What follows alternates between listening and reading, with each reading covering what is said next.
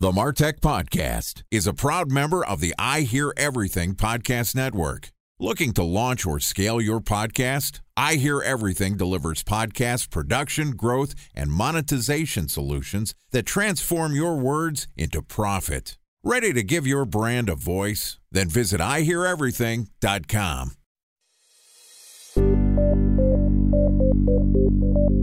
From advertising to software as a service to data. Across all of our programs and clients, we've seen a 55 to 65% open rate. Getting brands authentically integrated into content performs better than TV advertising. Typical lifespan of an article is about 24 to 36 hours. If we're reaching out to the right person with the right message and a clear call to action, then it's just a matter of timing. Welcome to the MarTech Podcast, an I Hear Everything production. In this podcast, you'll hear the stories of world-class marketers that use technology to drive business results and achieve career success. We'll unearth the real-world experiences of some of the brightest minds in the marketing and technology space so you can learn the tools, tips, and tricks they've learned along the way. Now here's the host of the MarTech Podcast, Benjamin Shapiro. Welcome to the MarTech Podcast. I'm your host, Benjamin Shapiro, and this week we're going to talk about product placement. Joining us is Erin Schmidt, who is the Chief of Product Placement at BENlabs, which is an entertainment AI company that enables brands and creators to capture human attention by tapping into integrated advertising across social media, streaming, TV, music, film content with a guaranteed ROI. BENlabs consists of the world's largest creator and influencer marketing business, largest product placement and promotions, their licensing company. It's a huge business. They're wonderful at product placement. We're thrilled to have them. And in addition to providing us with our guest, BENlabs is also a sponsor of the MarTech Podcast. Yesterday, Erin and I talked about technology-driven product placement, and today we're going to talk about measuring product placement in television. All right, here's the second part of my conversation with Erin Schmidt, the Chief of Product Placement at BENlabs. Erin, welcome back to the MarTech Podcast. Thank you. So excited to be here. Always a pleasure to have you here. Always excited to talk to one of our sponsors and continue our conversation from yesterday where we talked about technology-driven product placement, which to me is really fascinating because we think of product placement, it's taking most of the time a physical good, but sometimes a digital good, and getting it into film, television, influencers' hands. That doesn't seem like something that is really technology-centric, but there's a lot of artificial intelligence that goes into matching your product with the right piece of content, finding the right audience. Talk to me a little bit about measurement. I'm going to run a campaign. I've got a CPG good. I want to share it with the world. How do I think about not only finding the right audience, but also understanding if that audience is affected by my product placement? It's been interesting because I've worked in product placement for almost 20 years. And over the last couple of years, measurement has finally started to shift. And we've been really grateful to several partners who have helped us do this. So starting with brand KPIs, let's look at awareness, top of the funnel metrics. What can we do there? And what we've focused on and what any brand can do if they're playing in this space is doing brand lift studies. Understanding how you're changing your brand's perception with your audiences. So are you creating desirability for purchase? Are you shifting opinion in a positive direction? Are you shifting opinion amongst competitors set? So we're measuring for all of those things. We also can measure with brand lift studies, even diving into how you are product placing, if you will. So if you have a verbal mention or if you have a physical product, how are those things performing based on the talent that you're associated with and the content you're associated with? So you can really then guide yourself even further. We're always using technology at the forefront to make sure that we're putting brands in the right content, but even then doing an analysis and optimization on the back end through brand lift studies. Okay, so brand lift studies, leading indicators, right? These are the ways that people are understanding whether the mention or visualization of your product or services are sticking in people's head. Do they have some sort of affinity? But as you start to get down market, what are the ways that you're able to figure out if this is influencing your consumers to make purchases? And what are some of the ways that you're actually measuring the ROI or the direct response results from product placements? This has been the fun part of measurement because product placement has lived in this, I want to say la la land. Feels like it's good, feels like it's great for the brand, but how do I know if this works? I know that this character that people love touching this product is probably a good thing, but it just has never been measured before. So this is the journey that we have been on, from my perspective, really helping establish what I've been doing my whole career that I believe in so much. And how do I make brands believe in this? So we do attribution studies currently via linear only, but really looking at an exposed audience of that integration and understanding either from first-party data or third-party data, either sales attribution or website visits. So this is a huge game changer. Let me chime in here for a second. You said per linear only. Just in case people aren't familiar with the term, linear is traditional television as opposed to OTT being your streaming television, right? Correct. Okay. So you're going through the regular old boob tube, the television, and you're able to figure out how, if people are buying things. Walk me through that. So we've partnered with a company called 605 that is able to look at audiences that either are exposed to an integration or not exposed to an integration, and then tie those audiences to actual purchase of product within store through Catalina data or website visits through first-party data, pixel embedded technology that we're doing with 605. And that is then helping us understand that of this exposed audience, we actually drove 35% more sales or website traffic or whatever that might be than an unexposed audience. So we're starting to get down to that time where we can actually understand that if your audience is exposed to this integration, we are having an uptick in sales or traffic or anything like that. Okay, this is crazy to me because you're taking linear TV and figuring out if people are exposed to a piece of content, as opposed to taking OTT, which there is inherently more tracking and more technology built into it, right? If it's a streaming medium, I understand what's being served, and then I can tie it back to a household ID and do all sorts of digital techie stuff. Why are you using linear to figure out if people are exposed, and how do you actually know if somebody watched cable into the wall plugged to the back of the television? Like, how can you tell it's me watching?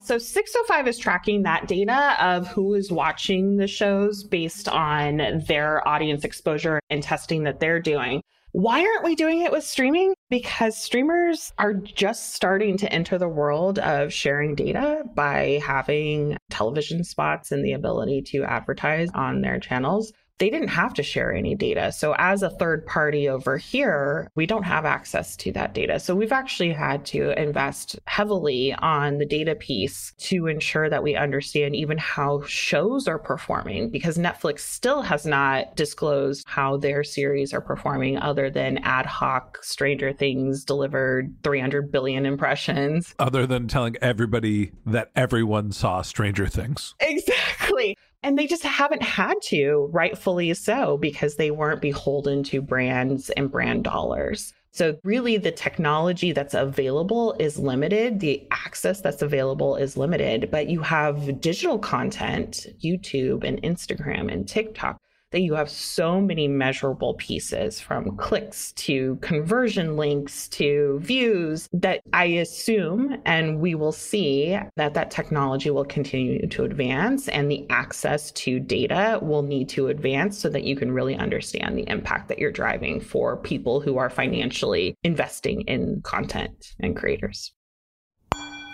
Time for a 1-minute break to hear from our presenting sponsor, Mutinex. In 1919, John Wanamaker said, "Half the money I spend on advertising is wasted. I just don't know which half." Well, the advertising landscape has changed since then, and instead of reaching your audience on 2 channels, you're probably reaching them on 20. Turns out John didn't know how easy he had it.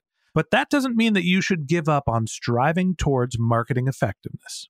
No matter how complex your marketing strategy is, Mutinex Growth OX is the market mix modeling platform that measures the impact of marketing on your bottom line. Mutinex's market mix modeling platform calibrates your insights against the latest market conditions so you can make media and marketing investment decisions confidently and quickly. Ready to take your team from "I think" to "I know"? Then join brands like Samsung, ING, and Asahi who make better marketing decisions with Mutinex. Mutinex Growth OX. Your best decision starts here. To learn more about Mutinex, go to mutinex.co. That's MUTINEX.co. Okay, here's the rest of today's interview.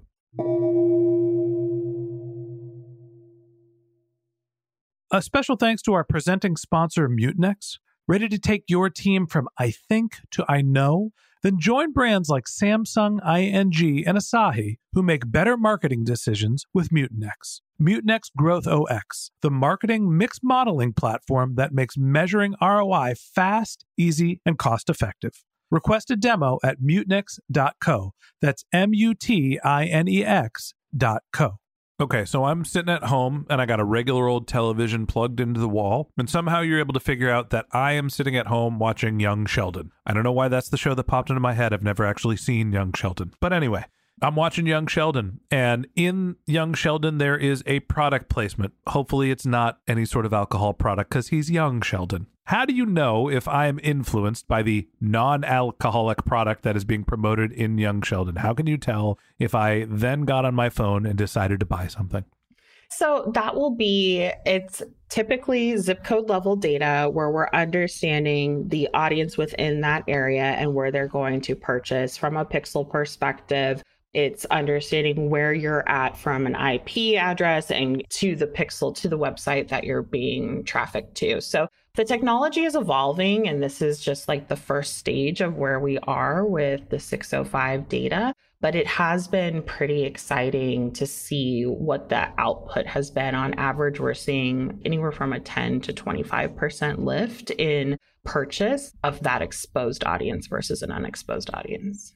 Okay, so what I'm hearing from you, and those are the numbers that I'm looking for, 10 to 25% lift, right? If I'm going to do a product placement, I can expect one more customer out of every 10 I had, maybe even 2.5 customers extra. How do you think this benchmarks against some of the other marketing channels that are out there, and are there benefits beyond just direct response?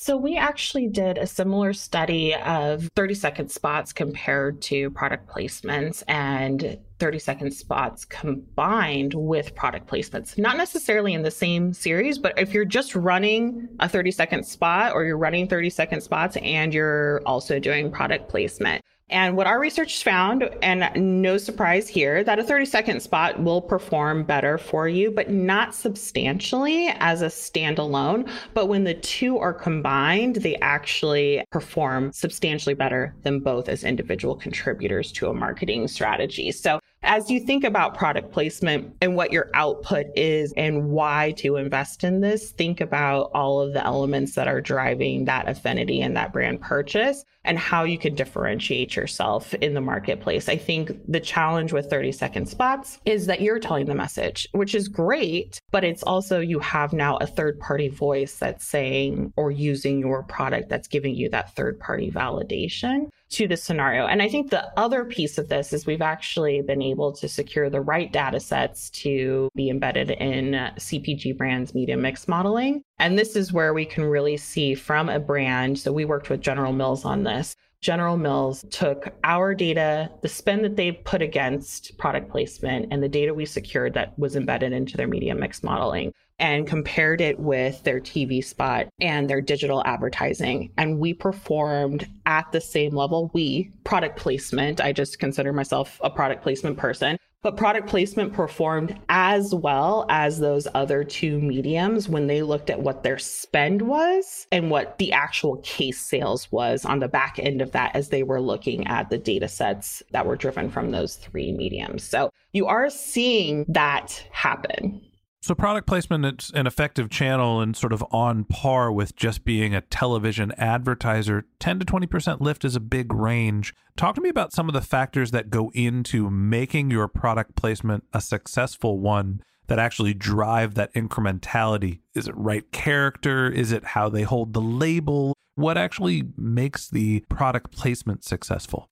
The less forced, the better. So from an authenticity perspective, what we see is that the more authentic the integration is, the product placement is, the more that you naturally understand that that character would be using that product actually it's driving a better ROI for brands, especially for consumers that are looking at characters. And when you're looking at specific targets from a demographic perspective, aligning with those characters, you're actually seeing a higher return in a targeted demo perspective when that character embodies the target demo that they're going after. So I would say authenticity, character alignment, and then context. Contextually, how do you want your brand to be used? How should it be used? So that it really makes sense to the storyline and to the viewer who's watching that happen.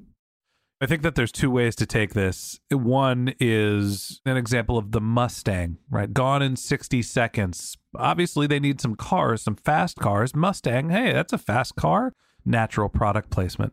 Then there's the opposite way. I think of this as the Wayne's World example. Do you remember Wayne's World where I think it was Reebok, Pizza Hut, Pepsi? They were basically saying like, hey, look at this product placement and making it as a joke and sort of being upfront, but building it into the script. It's a comedy in an authentic way. It seems like authenticity in the match, and obviously not just forcing it, is obviously a critical component. Are there ways that you can measure the success of a product placement, not necessarily just the media buying, but the actual delivery of the message within the creative?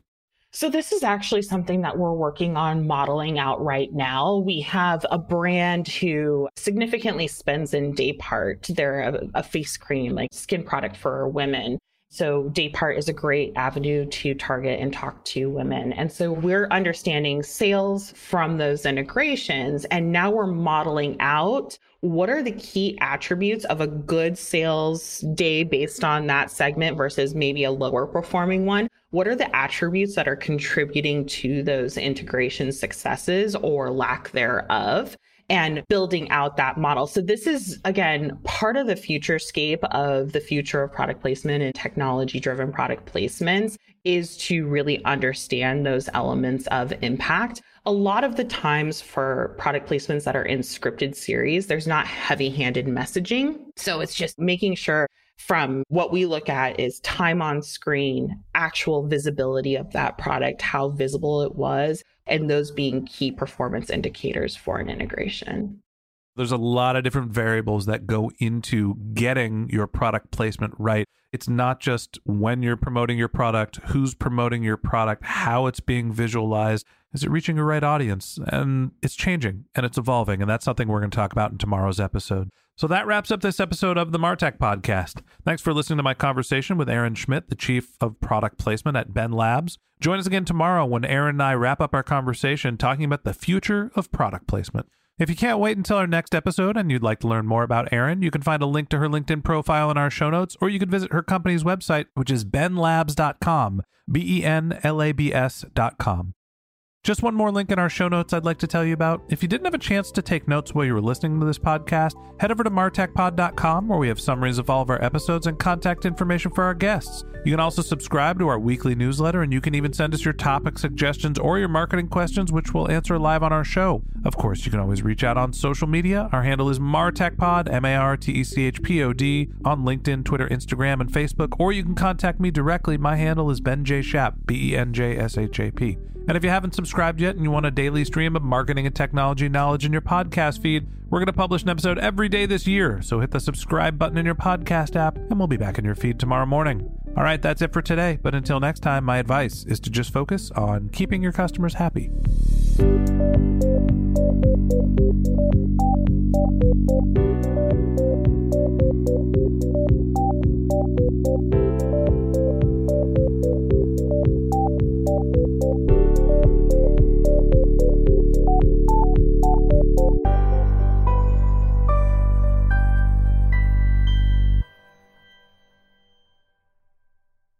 Thanks for listening to the MarTech Podcast, and I Hear Everything production.